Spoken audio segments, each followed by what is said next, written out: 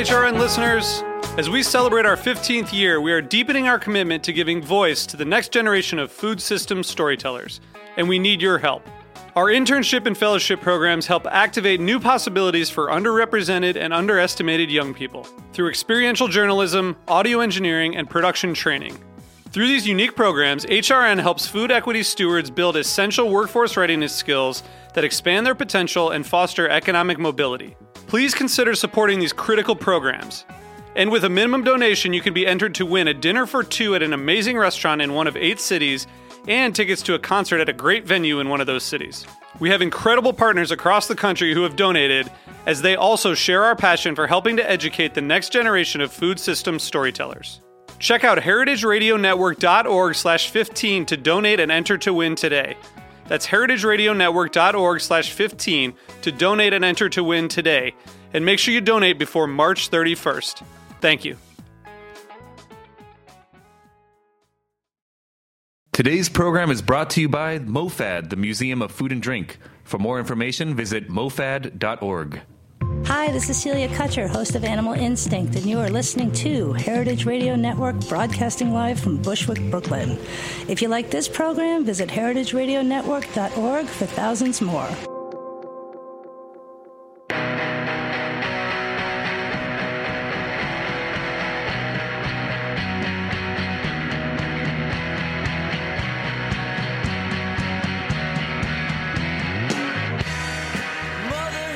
Good afternoon, and welcome to Eating Matters, where we talk about food policy and how it impacts all of us. I'm your host, Jenna Liut, and we're broadcasting live from Roberta's in Brooklyn on Heritage Radio Network.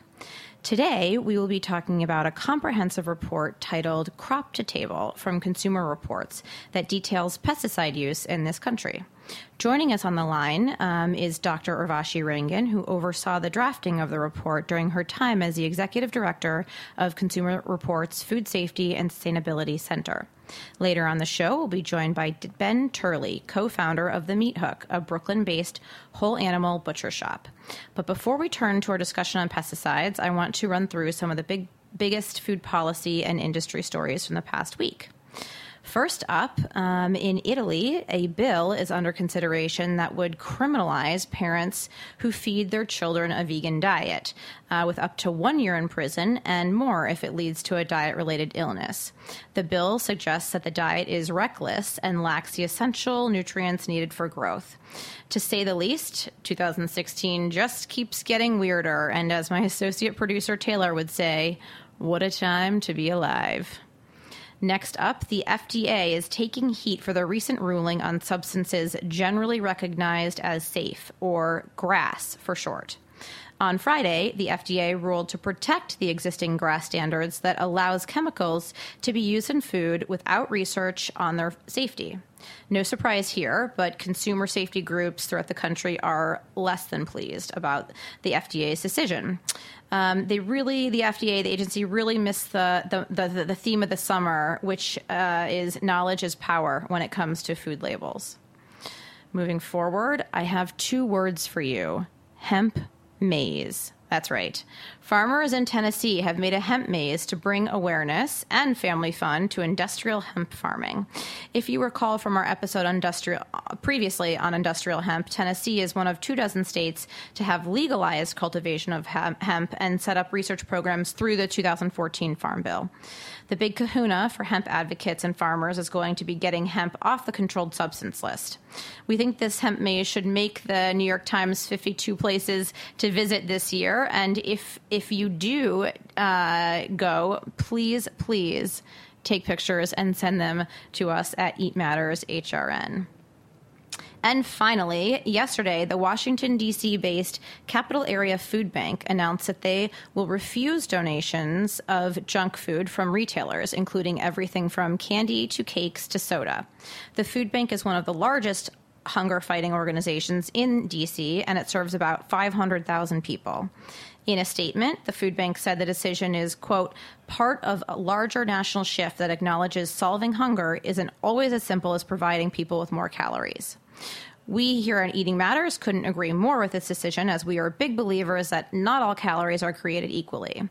Generally speaking, most food banks are reticent, historically, to turn food away. So this announcement demonstrates huge progress in the public health and anti-hunger communities coming and working together towards a common goal. And that wraps up our news segment for today. Be sure to tweet or direct message us at EatMattersHRN if you would like to include a particular policy update or have thoughts on the ones we discussed today.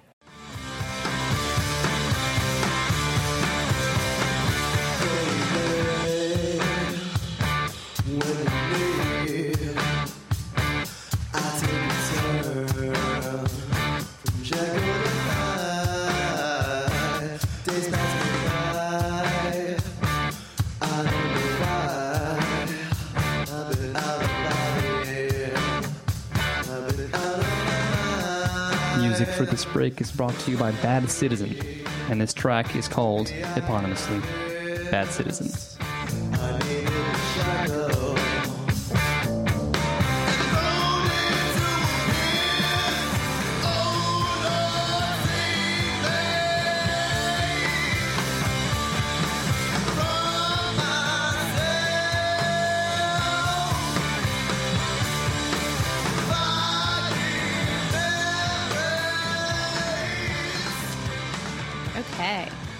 Okay. Now I want to turn to our feature story today about pesticides in produce. Joining us on the line to dive into this issue is Dr. Urvashi Rangan, a food safety and sustainability expert. Dr. Rangan has her PhD in environmental science from Johns Hopkins University and until recently was the executive director of the Consumer Safety and Sustainability Group for Consumer Reports. Urvashi, welcome to the show. Thanks a lot, Jenna. Let's just start at the beginning. When did widespread usage of chemical pesticides begin in the U.S. and why? Well, really after World War II, when we developed a lot of chemical warfare, that became the time during that sort of agricultural revolution where we started using a lot of chemicals in agriculture. It's thought of as a shortcut way to deal with pests and weeds. And really what it was a lot of the chemical warfare agents we had developed for warfare diluted down so they could kill pests. A lot of them were neurotoxins and had a lot of potent toxicity. A lot of those have been banned now today, but still the march goes on and we have a lot on the market. And most of our agriculture today is grown with it. Chemical warfare doesn't really make me hungry. What pesticides are used today, and what types of crops in particular are sprayed with those pesticides? Well, there are a number of different types of pesticides that are still used and developed. I mean, their primary purpose is always to attack bugs, insects, or weeds, and usually you can bank them as pesticides or herbicides. People have probably heard of glyphosate. That's a widely used pesticide today, which, while arguably has less toxicity than some of its predecessors and ancestors that were used, a lot more of it is used. So there's still concern with it, and it's used as a burn-down ingredient. We know a lot of these pesticides are nerve agents, so they affect nervous systems. When we take a look at what those effects are in humans, it's actually the workers themselves who have been applying these pesticides for years, and even their families and their children, just from coming home from the farm and being covered in pesticides and their kids being exposed to that can be a problem. And that's how we learned about the long-lasting effects, neurotoxic effects, carcinogenic effects, IQ deficits, and these are a variety of health effects that have been tracked in farmers and their families for a long time. So lots of different pesticides on the market, lots of different health effects, and we haven't really gotten into environmental or ecological effects in the long term, but they have those too.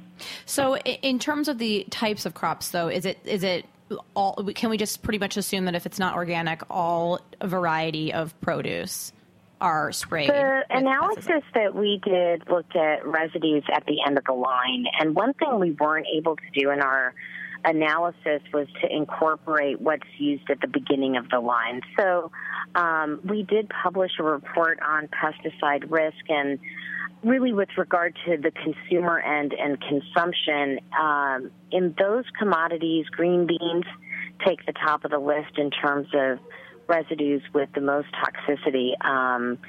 200 times their next one up in the vegetables. So that's one we say, you should always eat green beans organic if you can. Right. That said, there's a lot of different options for a lot of different things.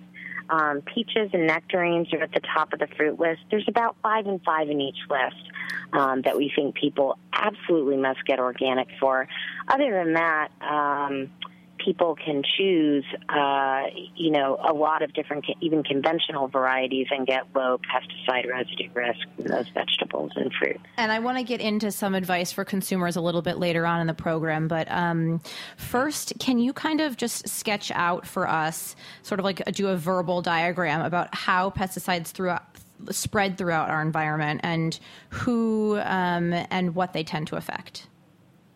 Yeah, I think people don't realize, and it was actually a theory of the military, too, where if you just dump chemicals on your property with your fence line, you're kind of free to do that because it didn't go anywhere. I mean, this was decades ago. And now we realize, of course, whatever you put in the ground can ultimately spread and run off, and rain and water push things along in the environment, and then water can evaporate and rain can come down contaminated with a variety of things. So the closer you are to the source of the pesticide use, the more problematic these things become in terms of your air and your water being potentially contaminated. But that said, things can also run downstream, and we know that they have. Mm-hmm. And while we're not talking about fertilizer use, the same principle applies for runoff and contamination downstream. What government agencies are responsible for oversight of pesticide usage, and under what authority? It's really EPA that deals with the toxicity of pesticides, mm-hmm. and reviews the sort of tox profiles of pesticides, usually gives them a classification, whether they're known carcinogens, probable human carcinogens, animal carcinogens, or unknown. And they used to have 4 lists. They've sort of changed that up into an A, B, C, D list. Mm-hmm. But there are numbers associated with it. There are also tolerances that can't be exceeded for residue limits that EPA sets. Now, a lot of those limits are old and that don't incorporate the most modern day science that we know. But that's the structure that's set up for pesticide use and oversight. California arguably can go even above and beyond EPA, and I think it does in a lot of cases in terms of restrictions or limits. Does the FDA have any authority to weigh in on these issues? I would assume that they have to have some role or place at the table.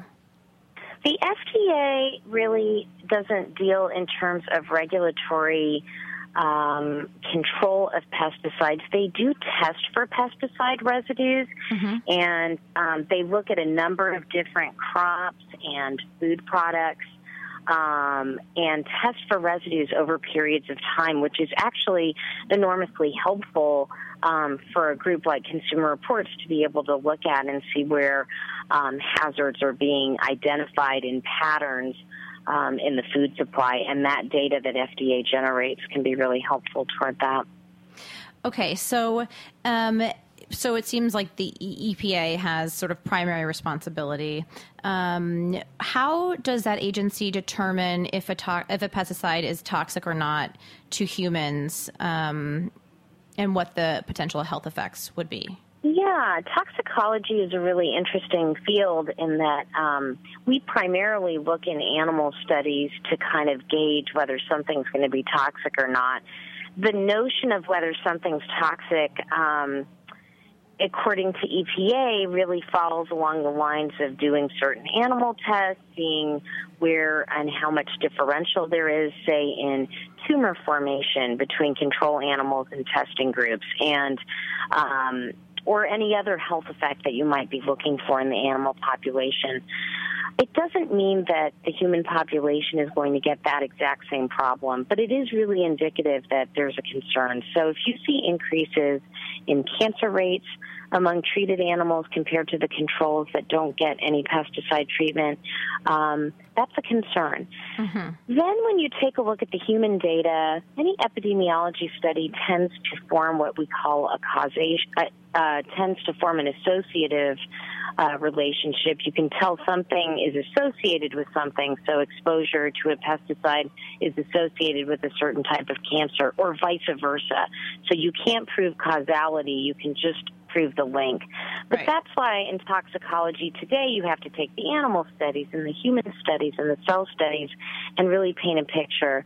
EPA is trying to work to modernize the way they do things, but we are nowhere near where we need to be in terms of the dimensionality we are applying to how we evaluate chemicals for toxicity, and making sure that we're using all the kind of modern science that we do. And at the end of the day, there's a value judgment call that has to be made when you're doing risk. You understand what the science is and where it is, and it'll never really be 100% certain. The idea is you're getting ahead of the game right. before you have sick people or dead bodies to be progressive and preemptive about harm.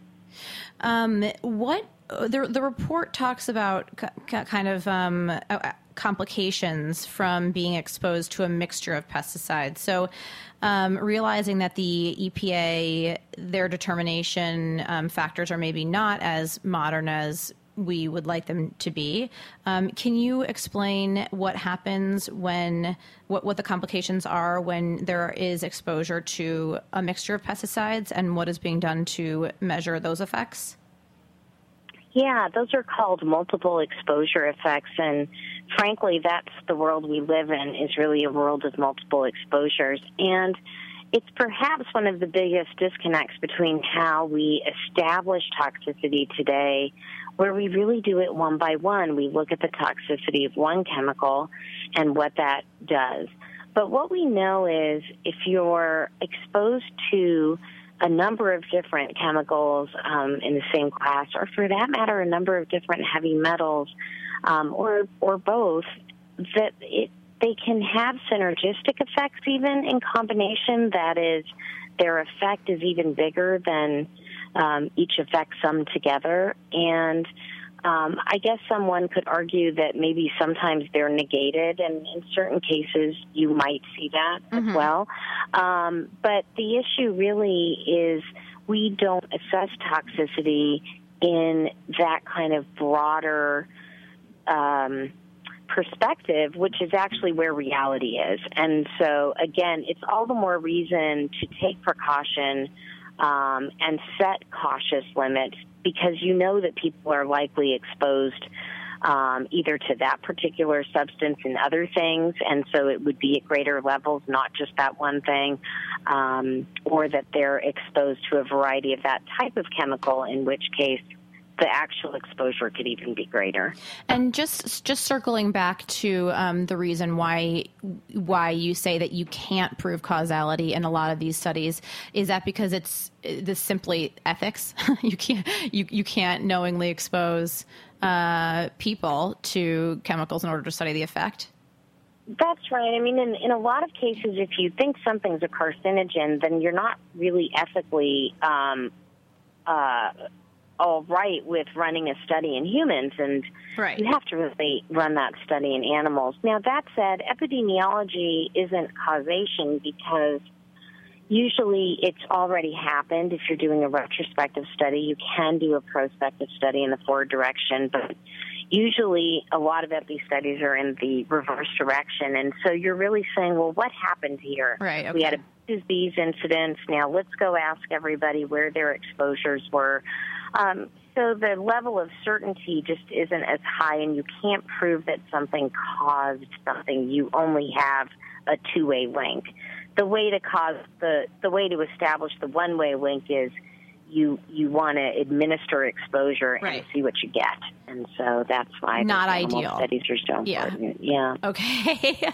Not ideal for humans. I'm going to ask a question that I'm not sure if I really want to know the answer to, but I'm going to ask it anyways.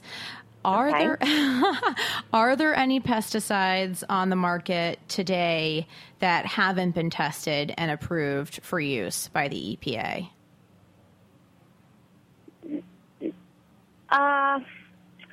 EPA allows companies to submit their testing data for safety purposes. They do a little bit of testing themselves as well. The pesticides that don't go through a registration process with the EPA, and, just to say that process is not enough these days. It doesn't require enough.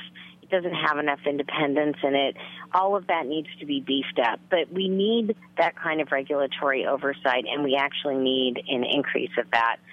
The pesticides that are not bound to be registered, at least in an administrative way with the EPA, and have data submitted to the EPA, are the biopesticides, and they are filed in a different camp.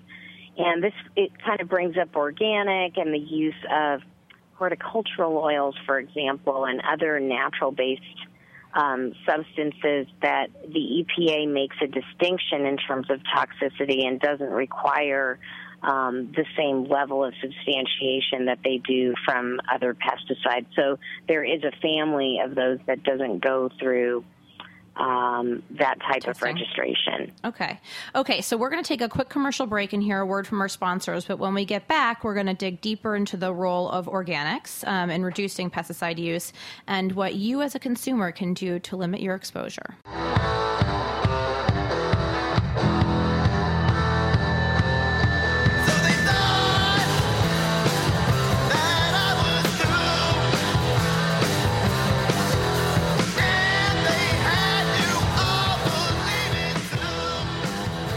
Music for this commercial break is brought to you by Bad Citizen, and this track is called Watch It Fall.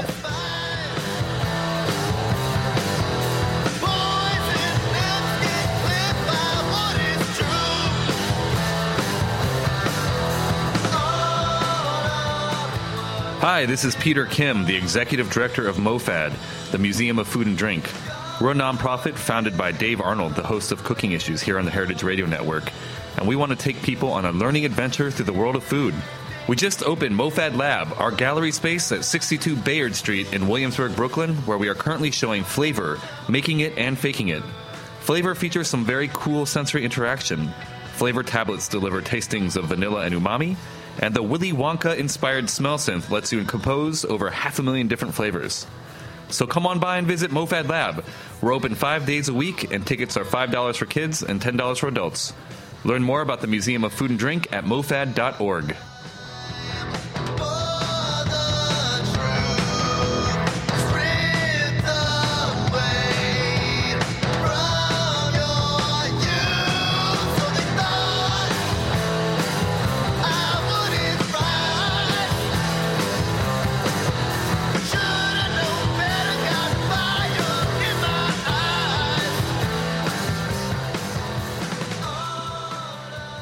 And we're back on Eating Matters, where today we're speaking with Dr. Urvashi Rangan, formerly from Consumer Report, about the organization's comprehensive report From Farm to Table, which examines pesticide use on produce and its effects. So I want to talk a little bit more about the report evaluates produce, and I'm wondering, is it just produce sold in conventional settings like grocery stores, or does it also include produce sold at farmers markets? So in other words, can we? Yeah. Oh, sorry. So I was going to also ask if we can assume that local produce or produce grown at least by smaller farming operations are those crops sprayed less than others? I just threw a lot of questions at you. I know. I don't think that the sampling set that USDA did necessarily makes that delineation. I think that We evaluated the USDA's pesticide residue database, called the PDP, and every year they go around and they really focus on 12 crops a year, but this thing's been going on for a long time, so they have a lot of good data in it.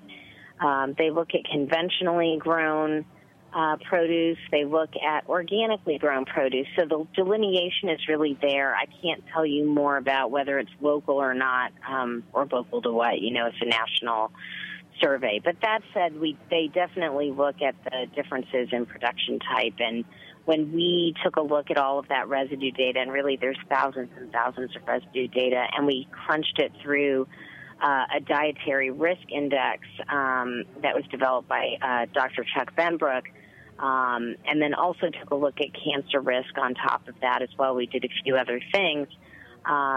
You can definitely see a difference between the residue risk that we find on organic produce versus conventional. Organic's always lower. It's always in the very low risk category across the board. Conventional has a lot more variability to it.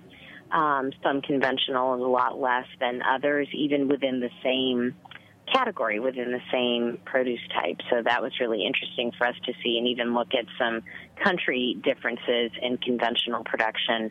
And that's what we did, was sort of evaluate that whole thing and kind of provide a little bit of a roadmap to understand where you could get better choices in produce, whether organic or conventional.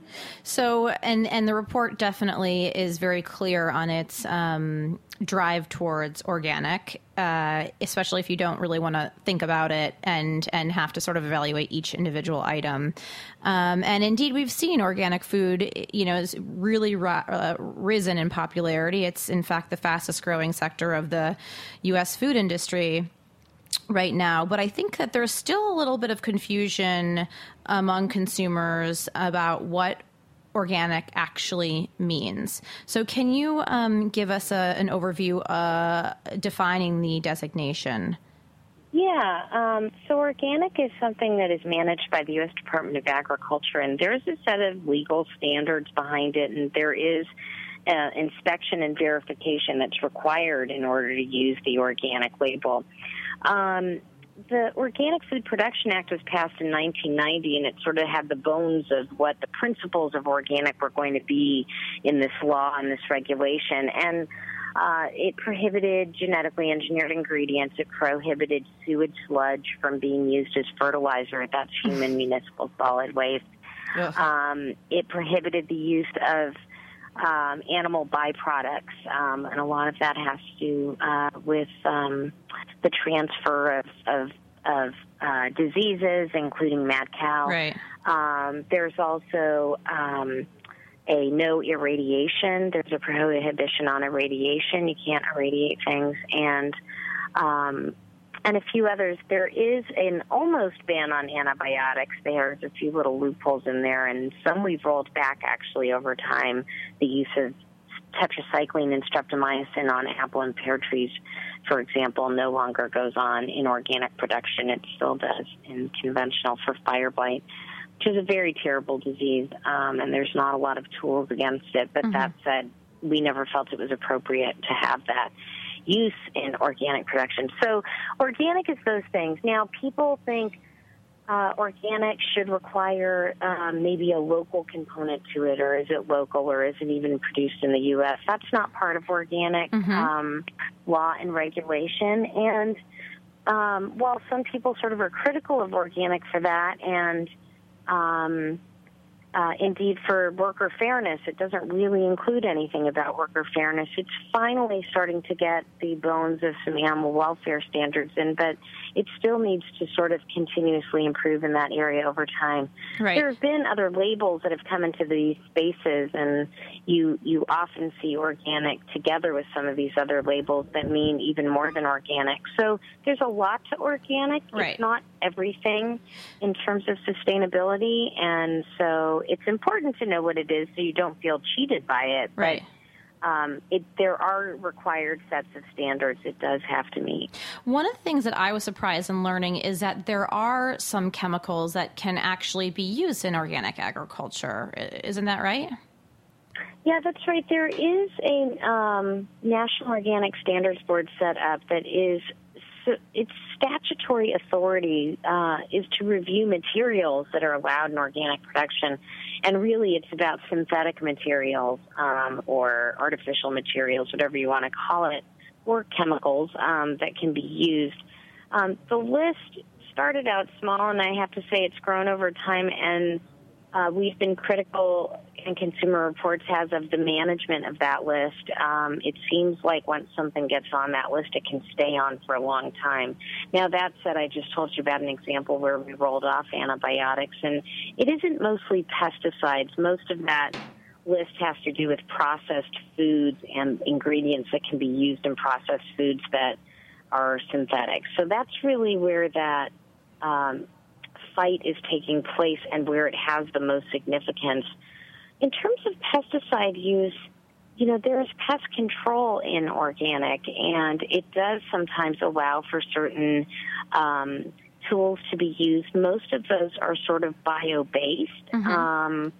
There are just a few exceptions to that, but that said, it's pretty good. And then if you think about where it's hitting, organic pesticides are, on the whole, much less toxic than the pesticides that are being used on conventional produce today. And that's the other thing our risk index, along with Chuck Benbrook's analysis, has shown is that organic produce simply is sprayed with pesticides and contains residues at the end that are far less toxic than conventional produce. One of the arguments that I often hear in opposition to organic farming practices is that it's impossible to grow the amount of food that we need given our current population on this planet using only organic practices. Do you agree with this claim? No. I didn't think so. I don't. And I actually just moderated a very interesting panel at the Aspen Ideas Festival, and I'd encourage anybody who's interested in that issue to search that panel. It would be like Aspen Ideas and Feeding 9 Billion People Sustainably. And I had some really interesting guests, including Ricardo Salvador from the Union of Concerned Scientists. We just had him on last week. Oh, that's great. Yeah. And or 2 weeks ago, Jones from the Bread Lab, who's really great, and a wheat geneticist who's got a whole bread testing lab and is trying to deal with local cultivars and yields and things like that. The fact of the matter is that there are so many principles embedded in organic that are supportive of really just proper stewardship of our soil, of our water, of our environment. And just taking fertilizers for a minute, most conventional production is grown with synthetic fertilizers, provides rapid nitrogen into the soil. It disrupts the entire ecology of the soil. It runs off the farm because the plants just simply can't take up that amount of nitrogen, and it leads to things like algae blooms and bacterial problems downstream, down the line. Or even the CDC is issuing advisories in certain lakes because of this type of runoff. And in many ways, it robs the soil of so many things that help the soil live. And because soil does live, and it has a whole bacterial system, and nutrients are all coming from the soil. So whatever you're growing in it, if that soil has no nutrients, it's all up to you to put the nutrients into the soil. So it's this self-fulfilling sort of prophecy if you get into fertilizing with chemicals over and over again, because the soil itself isn't doing anything. It's just acting as a dead medium. Right. That's not what soil is. And in fact, healthy soil will make for healthy plants and better pest control and less runoff and better resilience to climate change and better carbon sequestration. Deborah Garcia did a really beautiful movie called Symphony of the Soil, which really gets into this for anyone who's interested in what's going on in the ground at that kind of molecular level. Yeah, absolutely. So the EPA, I understand the EPA is currently evaluating the effects of glyphosate, which we touched on a little bit earlier in the program. And the results of this report have been delayed. What is your take on the situation and the potential repercussions if the agency does in fact find the chemical to be carcinogenic, given its widespread use? Yeah, I mean, and just to sort of back the cart up, the International Agency for Research on Cancer, which is the World Health Organization, has already classified glyphosate as a Class 2A carcinogen. So, just what does that mean, by the way? What is a Class 2A carcinogen? It's a probable human carcinogen. Okay. So it really does have an international cancer classification. That alone is significant, and in terms of glyphosate, there's sort of a two-pronged issue. There's the human health side of it. Mm-hmm. There's also the environmental and ecological side of it. The same with many of these pesticides, right? That's the similarity between many of these pesticides that we've been talking about. Yeah, that's right. Yeah. And they lose their effectiveness over time. It's just the nature of the beast. Antibiotic use is very similar. You develop resistance over time. Bacteria are designed to resist things to try to kill it. So are pests, and they can mutate much faster than we humans can to resist things over time. So glyphosate has been used hand-in-hand with a lot of the GMO crops like corn and soy. Mm-hmm. It's used as an herbicide to keep the weeds down, and the crops are designed to resist the toxicity of the pesticide. So that's sort of the science behind it all. But what's in fact happened is that it's led to resistance of these weeds, and even more so creation of what's called super weeds, which literally are these huge reed-like weeds that are puncturing tractor tires. And now those crops can't really be grown reliably with glyphosate to keep the weed control down. They have to now move to other more toxic pesticides that they're doing. Glyphosate's also been used as a burn-down ingredient for a lot of grains like wheat, and instead of, at the end of the harvest, instead of picking it up physically or turning it into the soil, the crop is kind of sprayed with glyphosate, so it just sort of falls down. It's not really a smart approach, and we really should be rethinking why we would just douse the land and the earth with these chemicals. Right. Unnecessarily, because their effects are far and wide. And I think we know about the monarch butterflies and GMO crops, and maybe we don't understand exactly what the etiology is, but we know that populations of monarch butterflies in Oregon in particular went down drastically. Bees have gone down drastically, especially between 2012 and 2013. A third of the bee colonies vanished in this country. Wow. And that's not just glyphosate, but probably the use of neonicotinoids, which, these pesticides are all thought to be less toxic. And then at the end of the day, we have to use more of them. Right. So it can't just be that sort of one-dimensional approach. And really, at the end of the day, organic cultivates an entirely different way of thinking about this that cultivates nature to do it. In some ways, when you think about cancer therapy and the boosting of the immune system as this sort of cutting-edge technology of boosting what's good to really deal with the bad instead of trying to kill off the bad. Right. And in some ways, agriculture needs a revolution of the same sort. So speaking of advice for consumers, your advice, it seems like, is buy organic when possible. Do you want to expand on that? Yeah, I do. And I think, organic is important in sort of the fundamentals of how you kind of want your food grown.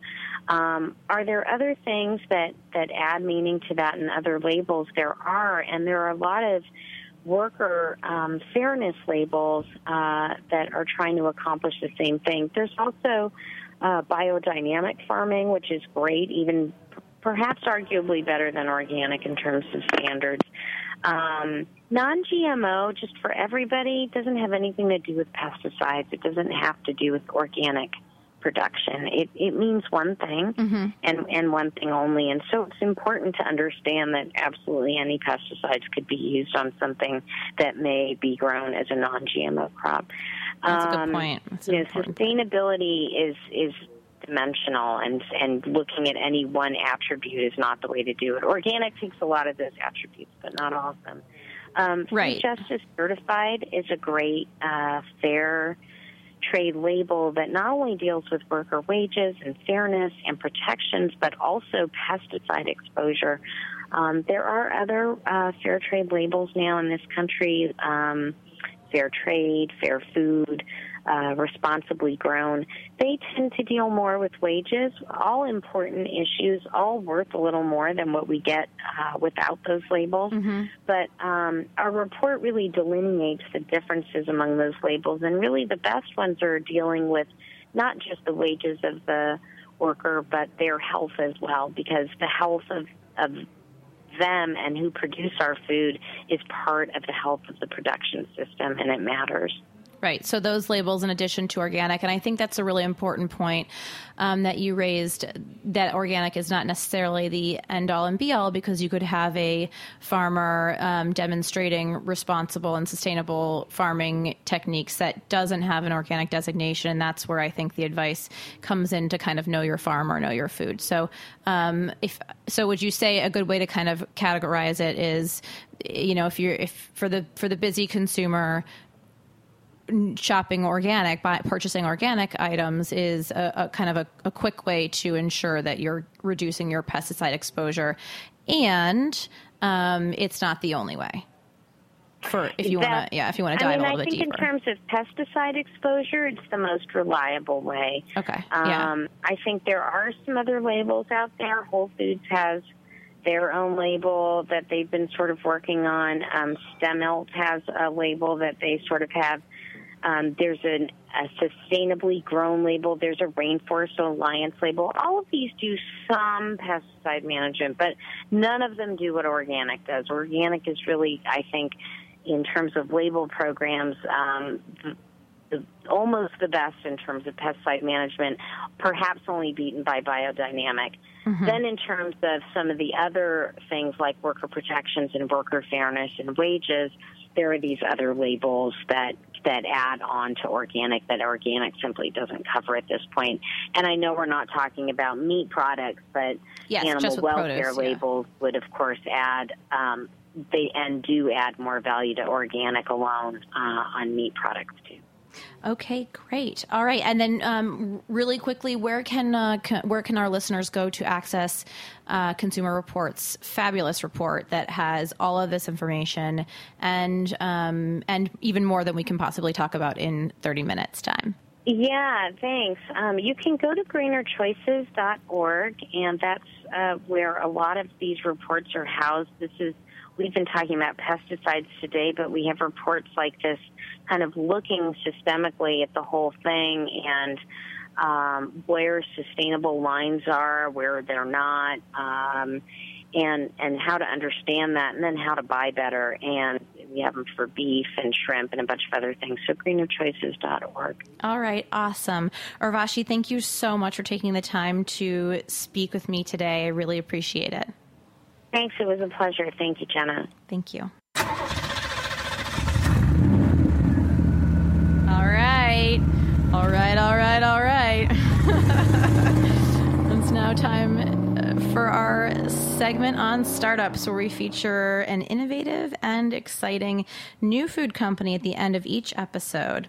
Today, I am pleased to introduce Ben Turley, co-founder of The Meat Hook, a Brooklyn-based butcher shop. Ben, do we have you on the line? Yeah, I'm here. Thanks for having me. Thank you so much for joining. So tell us about the Meat Hook. What is it you guys do, and how long have you been operating? We have been open since November 2009 in Williamsburg, mm-hmm. and kind of the whole mission statement behind our business was to create a place for people to buy meat with absolute transparency about where every product's coming from. So we made a point to, put a window in the walk-in so you can see inside and do all of our work in front of our customers. So you can ask any question and you know you're going to get an answer. Wow. Why did you decide to get into the business of butchering, and how did you go about it? Roundabout way. Like most people with an English degree, I'm looking for work in anything other than English or teaching. Perfect. Yeah. I had been working in restaurants since I was 15 and trying to duck out of having to go to church. So it was just kind of a natural evolution of, working in restaurants and then wanting to learn something new and just keep my mind moving, and ended up meeting my business partner, Brent, down in Richmond, Virginia, working at a butcher shop down there. And then we just kind of, once we learned a little bit more, we were like, well, we want to be doing whole animal and working directly with farmers, which Virginia really wasn't quite ready for, and New York was the only place where that was about to really kick off. Yeah. And you guys, I think, are largely responsible for this huge rise in popularity of, I don't know, Brooklyn butcher shops. I feel like ever since the Meat Hook opened, there's been kind of other places sort of popping up trying to do what you guys are doing, which is great because I think the more people who can be sourcing in a way that you guys source, the better, right? But you guys are like the originals, in my opinion. Yeah, I think we Brent and I helped open the very first one, which is Marlowe and Daughters for Andrew Tarlow and the Diner Empire, and then within 6 months we were like, this is great. We want to be doing this for ourselves. Yeah. And, I don't know how much influence I could say we have, but I would definitely say that we have. Well, in my opinion, I don't think any of us survives without there being more of us doing the same thing. So right, absolutely. We kind of all have to be in it together to see if it actually works. So tell me a little bit about your standards for sourcing. What are they? Do you not carry certain types of animals or have certain types of products? Do you have like any designations or any guidelines around geography, like any local parameters that you try to abide by? We do try to abide by a lot of rules, mostly, kind of unspoken. We had kind of developed the relationships with a couple farmers before we started, and we were like, well, we want to work with these people. We want to be supporting this kind of agriculture, which was, grass-fed and grass-finished. You see a calf born out on pasture where there's, not a vet in sight. It's very naturally born, and it lives every single day out in those fields. And it's never given any, supplemental feed or anything like that. And meat agriculture is very, very difficult to find that. There's no yellow pages or website to just kind of tell you all this information. Right. So for us, it was a lot of knocking on doors upstate and just asking, the one or two farmers we knew, do you know anybody, raising lamb? Do you know anybody doing really great pastured chickens? And it was kind of just like a word of mouth kind of idea. As far as what meats we try to carry, we try to always have, kind of the basics of beef being our number one thing, really, really great pork, and then poultry. We tried veal, that did not take. No. But other than that, we don't have I think a very hard line ideal. We try to stick as close to New York as we can. We don't want any real middlemen involved. We want to be able to talk to the farmer. It goes to the slaughterhouse. It comes directly to us, and I can tell you, what day that animal was taken to the facility. I can tell you the guy working on the floor. Wow. I can tell you that Debbie in the front office likes cannolis whenever you come visit her. And I like being able to talk to our customers on that level. Yeah. Have you seen any changes in the supply as you have grown? Has this been a challenge for you at all? It has. I think, in all of the kind of, the meat categories, be it poultry, beef, pork, it's a really, really dominated field. You're not, it's like ducks, for instance, 80% of all ducks produced are produced by 4 companies. And wow, they're all huge agriculture operations. And then local agriculture is really hard to come by. Long Island, for instance, was really famous for having duck farms. There were 31, I think, in 1982, and now there's 1 left. Mm-hmm. So we try to support these guys as much as possible. And I think I got a little bit away from your question there, but I mean, has it been challenging though? I mean, have your farmers come back to you and said like, we can't meet this demand at any point, especially as the popularity of the meat hook has grown? It's become a little bit difficult just because it takes, to raise a beef takes about 3 years. Yeah. So we can't just call our friend Lee and ask him to send another one. Right. But we have tried very, very hard to be very communicative, so we are growing at the same rate as our farmers. So we've had farmers invest in more land as we're growing, so that we're kind of growing as a family rather than, the business dictating terms. It's more like, let's have the conversation. How comfortable are you growing? How comfortable are you with having more animals around? Does that mean more labor on your end? And we kind of try to explore every avenue with the farmers we love and trust to see if we can make it happen together. Have you seen any changes in terms of consumer perception and behavior since you opened? With regards to the type of meat that they buy? Yeah. Yeah, I think, like, people are more savvy day by day, which is the best part of it. So I think there's definitely been better buying habits. I mean, I think at first, we started selling veal when we very first opened. I think within a year or two, we were kind of done with that because kind of taste had changed, and I think people had learned a lot more about like what it takes to raise veal and didn't really have the taste for it ethically. Right. And we're happy to kind of grow and change with that. So I think a lot of tastes have changed, and I think when people come in and they're like, yeah, but is it like certified organic? Is it like grass fed, but is it grass finished? And like they know now the jargon, and they know the questions to ask to make sure they get the answer they want, which is great because the best part about our job here is that we can not just tell you, we'll just like show you. Right. Like pictures on our phones where we take our staff up, several times a year, and we want to be able to prove it to you beyond a shadow of a doubt that we are legit about what we're trying to get across. Question. Hit me. Are you ready for it? I'm ready. Do you have any animal tattoos? Like on your forearm? If so, how many? None of any animals that we sell here. None? Okay. No. Only cats? Not yet. I got blackout drunk and got a shark tattooed on me once. I don't know why, but I woke up the next morning with a pain on my side and I had a tattoo. That is an amazing story, by the way. Yeah. Okay. So back to more relevant questions. The Meat Hook brand has become super popular in the past few years. You guys make insane sausages and sauces and all kinds of delicious things. Can people, especially for our listeners outside of New York, access your products other than coming into the shop? No, right now we've just been kind of, I think you maybe know this, Jenna, but we recently moved, so we've been focusing all of our energies on just making sure we are as much a part of our local community as possible. We want to be the neighborhood spot. So we're mostly concentrating on that. We get a lot of emails about it, and it is something we are actively exploring to see if we can get into shipping.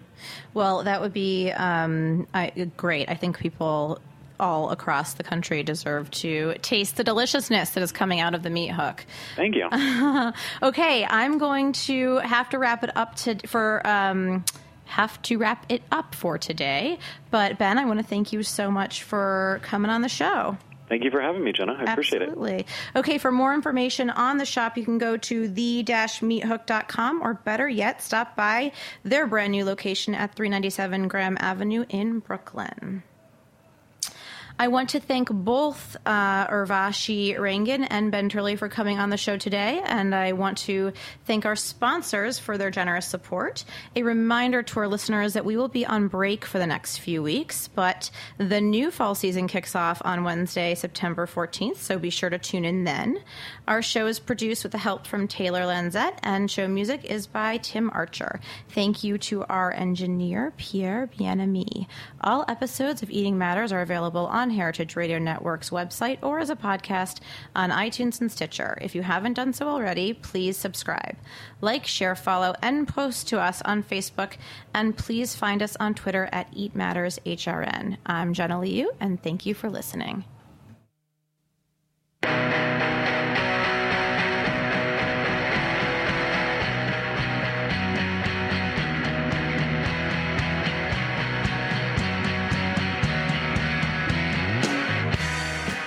Thanks for listening to this program on heritageradionetwork.org.